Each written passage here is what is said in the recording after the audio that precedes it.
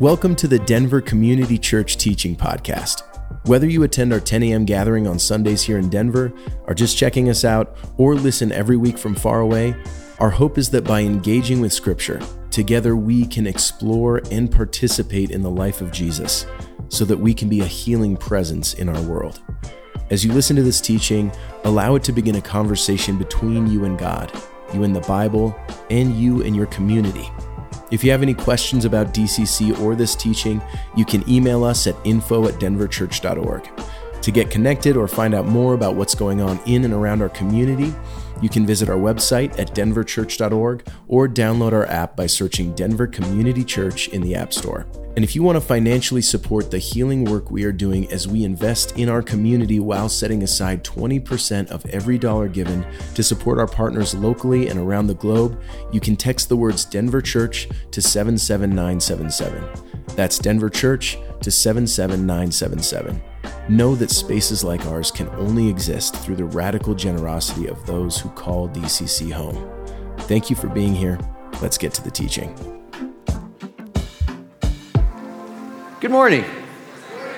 Someone responded before I even turned on the microphone. Good to see all of you. If you have your Bibles with you, you can turn to Luke chapter 13. If you don't have a Bible or you'd like to follow along in one, there is one in the chair in front of you or near you. Next week will be our first Sunday in Lent, and this Wednesday is Ash Wednesday, which means that we will gather together. Someone asked me, they said, Ash Wednesday on Valentine's Day feels a little odd, and I said, well, that's why instead of the cross, we're going to put ashen hearts on your head. It'll make a great conversation piece when you go out afterward. But we'd love for you to join us here 7 p.m. for Ash Wednesday as we move toward Easter and celebrate the resurrection together. So with that said, I'll begin reading in Luke chapter 13, verse 22. Then Jesus went through towns and villages, teaching as he made his way to Jerusalem. Someone asked him, Lord, are only a few people going to be saved? He said to them, make every effort to enter through the narrow door, because many, I tell you, will try and enter and will not be able to. Once the owner of the house gets up and closes the door, you will stand outside knocking and pleading, Sir, open the door for us. But he will answer, I don't know you or where you've come from. Then you will say, we ate and drank with you, and you taught in our streets. But he will reply, I don't know you or where you come from. Away from me, all you evildoers. There will be weeping there and gnashing of teeth when you see Abraham, Isaac, and Jacob, and all the prophets in the kingdom of God, but you yourselves will be thrown out. People will come from east and west and north and south and will take their places at the feast in the kingdom of God. Indeed, there are those who will be first and those who will be last. Jesus is asked the question, who makes the cut? Who's in? Who's going to get in someday? I mean, this is a question it seems that religious people have been asking for thousands of years. And depending on the context that you find yourself in, how you respond to that question, especially if you respond in a way that some deem are wrong, will get you forever labeled a heretic or a terrible person. You will be the subject of people's ire simply because you offered a response to the question, who gets in, that they disagreed with. And it seems that religious people are very interested in this question. And even though this question's been asked for thousands of years and it continues to be asked, there are some differences by what we might mean by some of the words in here and the person who asked the question might mean. Because not only are there 2,000 years of history between the time of this person asking the question and us sitting here together this morning, but there's also very big religious differences between our tradition in modern Christianity and this person's tradition in ancient Judaism. Now, in my experience, when people in the modern world, the modern Christian world, ask the question, who's in or who makes the cut, we're asking a very specific question around who gets to heaven. And what is often meant by that is when we die and our soul evacuates our body, which of those souls is going to ascend and breeze through the pearly gates and enjoy a disembodied existence for eternity with God? Now, I don't know if that's the way that you picture it, but especially in the Western world over the last centuries, this is often the way it's pictured. People in white robes with halos on clouds playing an instrument, which is the most boring picture of the afterlife you could ever develop. I don't know anyone who thinks that sounds like a good time.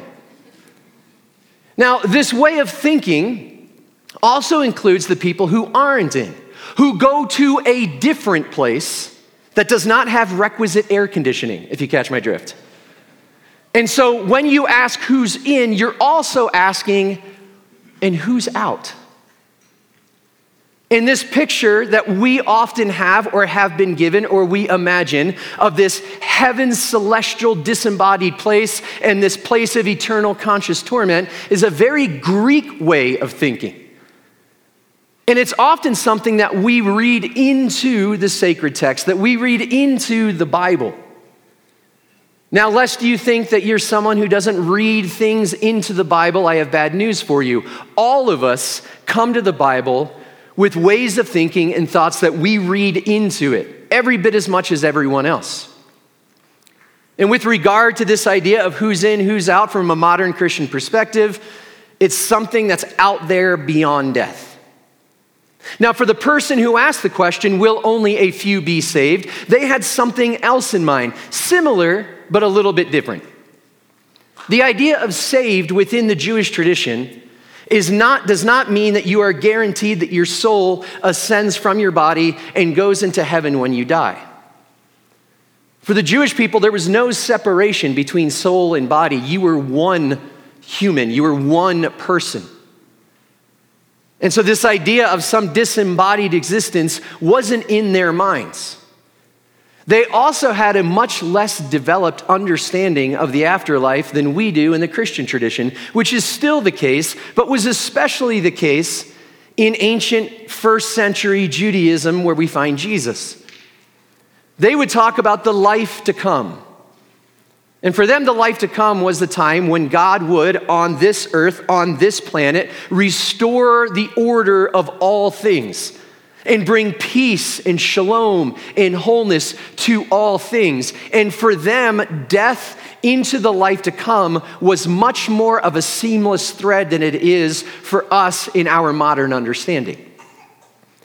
And so the idea of being saved meant you could be saved now and you could be saved later, because all of this is happening in the same place.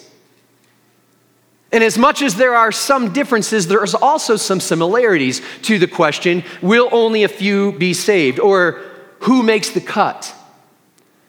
And the similarities revolve around this idea of, well, there's some who are going to be with God and some who aren't, right? It's interesting, within a few decades of Luke writing his gospel, there were other writings that were going on that were brand new at the time that came from the Jewish tradition. And they began to talk about this idea of a few being saved. One of them is in the book of 4th Ezra, where an angel says to the prophet, "The Most High created the world for many, but only a few will go into the life to come."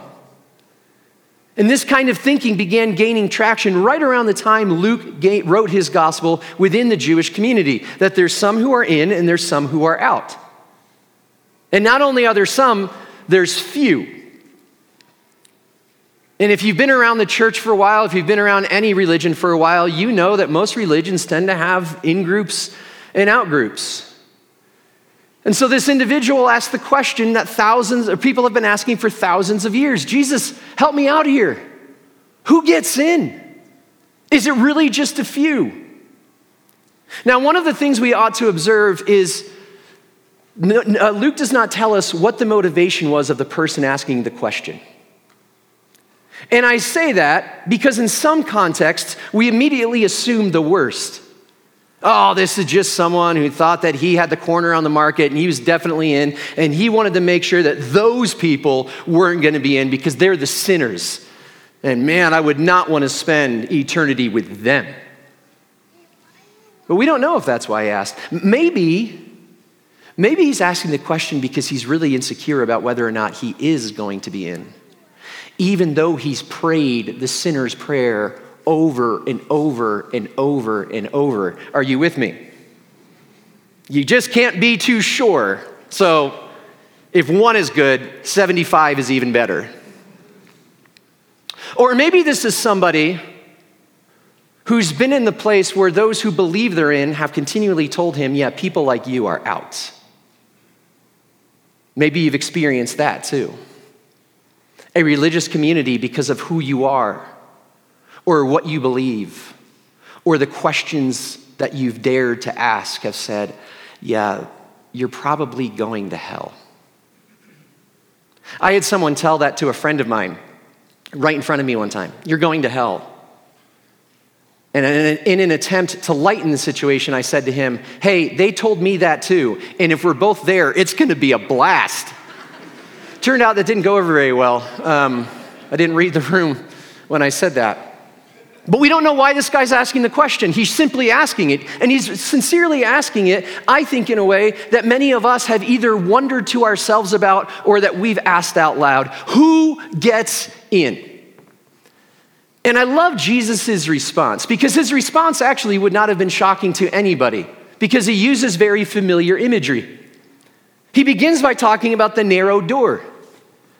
Now, one of the books that was written again around the time of Luke, called the Testament of Abraham, uses very similar imagery. There's the narrow way and the narrow door that leads to life, and there's the broad road and the broad door that leads to destruction. So this image that Jesus uses isn't even original with him. This had been circulating and had been used before within Judaism. Jesus is just plucking a very familiar metaphor, and he says something interesting. He says, strive to enter through the narrow door. And this imagery that he's using and the imagery that's found in other Jewish writings is the imagery that narrow is the way that leads to life and broad is the way that leads to destruction. And so when Jesus says this, he would have captured the listener's ear because they knew what he was talking about. Now, all of this can feel very doomsday-ish, or it can feel it's very this or that. But many point to the fact that this idea of the narrow and the broad actually connects to the words that Moses spoke to the people of Israel after they had been liberated from Egypt, the land of slavery, and after 40 years were getting ready to enter into the land that God had promised to their forefather Abraham. Moses repeats the 10 commandments, and then this is what he says to them, to the people of Israel. Now, what I'm commanding you today is not too difficult for you or beyond your reach. No, the word is very near you. It is in your mouth and in your heart, so you may obey it. See, I set before you today life and prosperity, death and destruction. I set before you a way of life that follows after the heart of God, and it will lead you toward life and prosperity, but you have a choice. And I'm telling you this, the other way is going to lead to death and destruction. Now, some can hear that as like almost like a veiled religious threat. But let me ask you, what if we lived in a world where we had kept 60% of the 10 commandments? Like every human who had ever been born and ever had lived for their entire life just observed 60% of the commandments. Like, what if everyone honored their parents? What if nobody took the life of another human being ever? What if there was fidelity in all marriages? And what if there was fidelity in all relationships? What would happen if nobody stole? I had a conversation the other day about how common embezzlement is in the business world. Like, common. Like, what if that just never happened? What if no one ever took something that didn't belong to them? Every parent of a teenager would be like, oh my God, that would sound like heaven. What if no one lied? It'd make it really awkward for parents of a child who's not very cute, wouldn't it? Isn't he adorable? Well, definitely know who his parents are. That got awkward. See, it would be an awkward world, wouldn't it? What if we never coveted? What if you never, let's just say, what if you were content with what you had? What if you were happy for what other people had? Would that be a better life? Would that be a more whole world? Would there be more prosperity in all places? This is what Moses is saying. Listen, God's heart is woven through these new ways of life. And if you live according to them, you will experience life to the full. And think about it, it's just like parenting. I don't know any healthy or loving parent who tells their kids to do something simply for the sake of making their life miserable. Why do parents give instructions to their kids? Why do parents, when the kids are young, have more tighter boundaries for them? Because we know what can happen if you make certain mistakes. There are parents who know what it's like to do something that you will regret for years. There are people who know what it feels like when you say something in a moment of anger that lands and wounds someone you love. And all of those things destroy goodness. And so what do? We train up our children in the way that they should go. Because any healthy and loving parent wants their child to experience life and life to the full. Strive, Jesus says, for that narrow way. Why not? That's the way to life. And then he says this, though, and many are going to go there and not make it. Now, if Jesus had stopped there, that would have been a very satisfactory answer. As a matter of fact, that's the way most people responded to this kind of question. Whether it's the narrow gate imagery that he uses in the Gospel of Matthew or the narrow door here or in other Jewish writings. Strive to live a life that follows after the heart of God and know that many others are going to try and they're not going to make it. And then he keeps going, and I think he starts messing with things. Because he talks about what happens when the owner of the house gets up and shuts the door. Now, this can sound really harsh. And I don't know about you, but oftentimes I fall into a place where when I read the words of Jesus, I just imagine this really stern, angry person who's really threatening. But on this part, I almost wonder if Jesus is kind of like being a little comedic. Maybe a little like dark comedy, upsetting comedy, but comedic. Because he says, listen, the guy's going to shut the door, and then you're going to show up. And you're going to assume the owner knows who you are. And so you almost imagine someone knocking on the door, maybe they're with a couple friends, and you sure this place is open? Yeah, oh yeah, I've been here before. And you hear, who is it? It's Roger. Who? Roger? I've never met anyone named Roger. No, we had dinner last week. Remember, I told that one story. I'm pretty sure you really liked it. Yeah, I have no idea who you are. It's kind of like if you've ever met someone that you admire, or you've met somebody who's famous and you're really excited to tell your friends about it. Have you ever had the repeat occurrence where you get to meet them again and then you're hoping they remember you? There's a writer named Anne Lamott. And years ago, about 20 years ago, I got to meet her. And we had a conversation. 5 years go by and I got to meet her again. And I walked up to her hoping she would remember me. So I introduced myself and said, Anne, you and I met 5 years ago, and I probably don't expect you to remember me. And she said, oh, good, because I don't. It's that moment where you're no, come on, we've been here before. And Jesus is telling this story. You can almost imagine the audience getting squeamish, like, no. And when he finally continues knocking, this is what he hears. Get out of here. I don't know who you are. I don't know where you came from. You're a bunch of evildoers. Whew.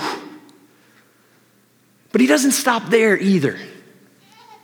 Because then he says, you're going to be outside the party, craning your necks to look into the windows, and you're going to see Abraham and Isaac and Jacob, the patriarchs of your faith. You're going to see the prophets. Oh, and there's going to be people from everywhere who are sitting and feasting at that meal. It's interesting, I've heard this text kind of brought to a place where people say, yes, very few will get in. But the confusing thing is that Jesus kind of turns it a little bit and is like, no, all the people you thought weren't going to be in are actually in. And for those of you who really think there's going to be very few to get in, I invite you to read the book of Revelation, where John has a vision and sees a multitude that no one can count. It may be possible that it's just the people that you think should be in, they might be out. You see, Jesus is always messing with long-held ideas and beliefs and assumptions when it comes to religion, and it's what he's doing here. He's kind of, in some ways, almost like poking at this idea that seems to be almost part of what it means to be human, that we just love our groups. We're groupish people. And sociologists have said that we as human beings have been in groups, in bonds, for tens of thousands of years. And many of them say it's just an evolutionary reality. That when we as human beings were foragers, we could go out and we would see good fruit, but we couldn't always get to it. And so one day we had an idea. I'm going to invite my friend to come with me, and they're going to climb up on the tree and hang on it and pull the fruit down. Then I'll be able to pick more, and we'll be able to carry more back to the village. And if it's better with 2, maybe it's better with 3, or maybe it's better with 7, or maybe it's better with 12. And so eventually what began to happen is human beings realized that when it comes to survival, there are, as we've long said, strength in numbers. And so we can collect more food, we can more easily propagate the species, and we can protect against real or perceived threats. And so from very early on in human development, humans began forming small social groups. And typically, you were all for the same thing. It started with survival, but it grew from there. Now, eventually, these small bonds of groups form tribes, and these tribes form cities, and these cities form nations, and it's gone on and on like that. And now we have social media, so we have millions of groups that we can belong to. And now, the function of groups, in part, is it gives us a sense of belonging. We know who we are in part because of the group that we belong to. And there are all sorts of groups out there. Evangelicals, Trekkies. I find it interesting, by the way, that Trekkies have given themselves a nickname, but people who love Star Wars, you know what they're called? Star Wars fans. Why don't you give yourself a nickname? I think it would be way better.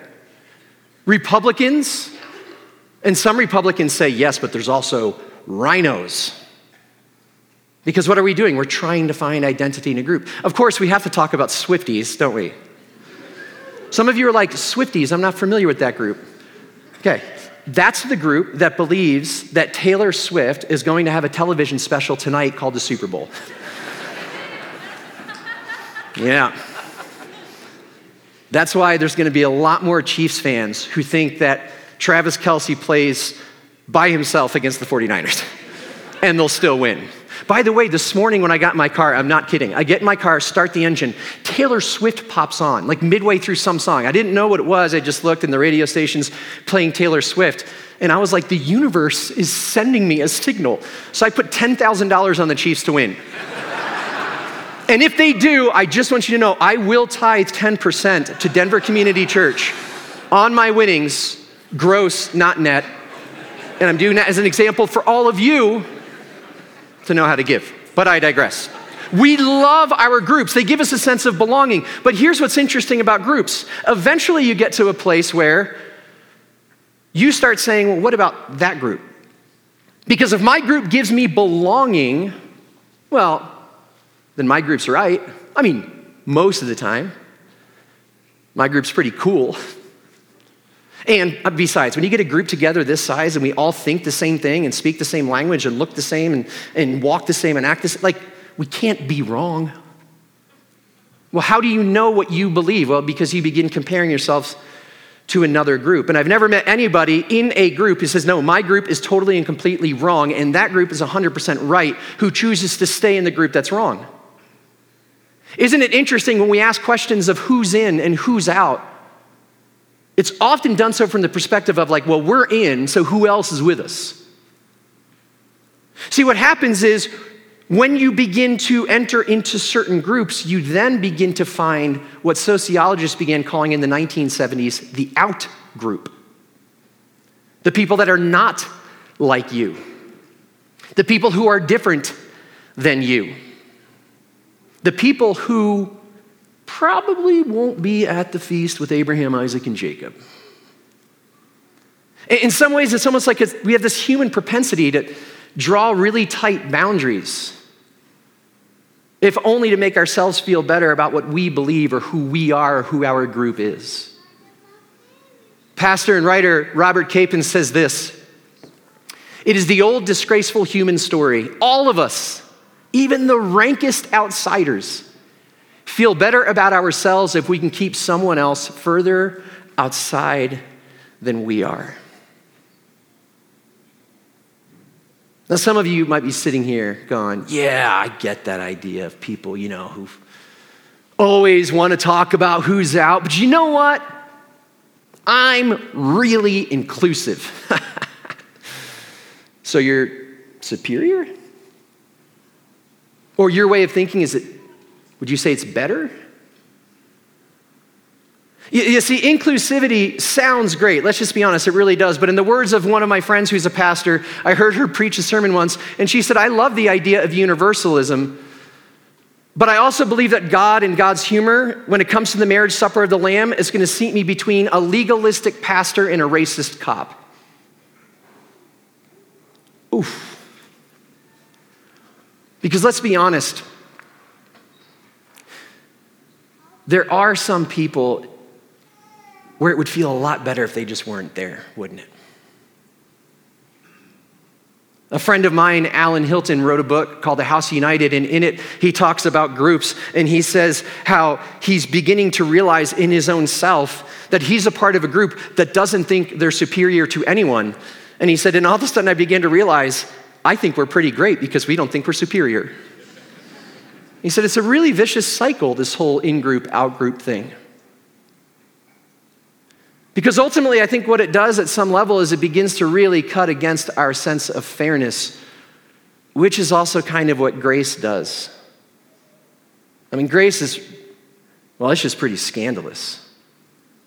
I think it's why so many of us have such a hard time receiving it, which is also the same reason we have such a hard time giving it. Because maybe God's arms are wide open, and maybe Jesus isn't as interested in the question as we are. Which is why he goes down this path of finally saying, listen, if you're consumed about who's in and who's out, you're actually going to miss the party. Oh, it doesn't mean the party's not going to happen. It is, and it's going to be a real banger. You're going to miss it. It's kind of like those moments where you get the email, with the Evite attached, and you get to go to a party. How many of you are voyeurs and you look at the guest list first? Okay, we have 6 honest people in the room. All of you should be raising your hands. You know you do. You're like, oh, they're there? Awesome. And then there's they're there? Oh. And so you hit maybe because you're a millennial. Just kidding. That was a low blow because it was true. So then eventually someone says, are you going to so-and-so's party? And you're like, yeah. And you keep checking the guest list, hoping that this person's not going to go, and then they do, and then you walk in and they're there. How much fun do you have at a party when you're working as hard as you can to avoid somebody? Where you're just about to go up and grab something off the buffet table and you see them going, and so you just kind of turn back around and it's not really fun. It's kind of miserable. And I think this is what Jesus is saying. You really want to concern yourself about who's at the party, who's sitting at the table? That's not fun. That's not what this is about. I'm telling you, people are going to be there from everywhere, the people you would least expect. And one of the things that's most consistent in Jesus' teachings is that anytime someone is concerned about who is in and who is out, Jesus says, if that's your biggest concern, you're probably going to be out. Because God is not groupish. And the table is built big enough for everyone. And I think the most troubling part about Jesus' words is that they are for every single last one of us, because all of us have a propensity to draw lines and to draw boundaries, no matter how artificial, that do not exist in the heart of God. And I think these words are as much for you and for me and for us as we think they are for the people who most need to hear them. Which is why Jesus concludes this little teaching with a wisdom saying that I think is a challenge to every single person who's ever lived or ever been in a group or ever asked this question, who's in? He says, hey, just remember, there will be many who are first who will be last. And there are many who are last who will be first. Who can say what the kingdom of God is like, other than it's not anything like the way so many of us operate? Because the first will be last. All of those we believe already have their tickets punched, yet you'll be last. And all of the people that we could never figure out how they could ever get a seat at that table will be there before any of us. These are words for all of us, because it's a question that all of us have asked. Let's pray together.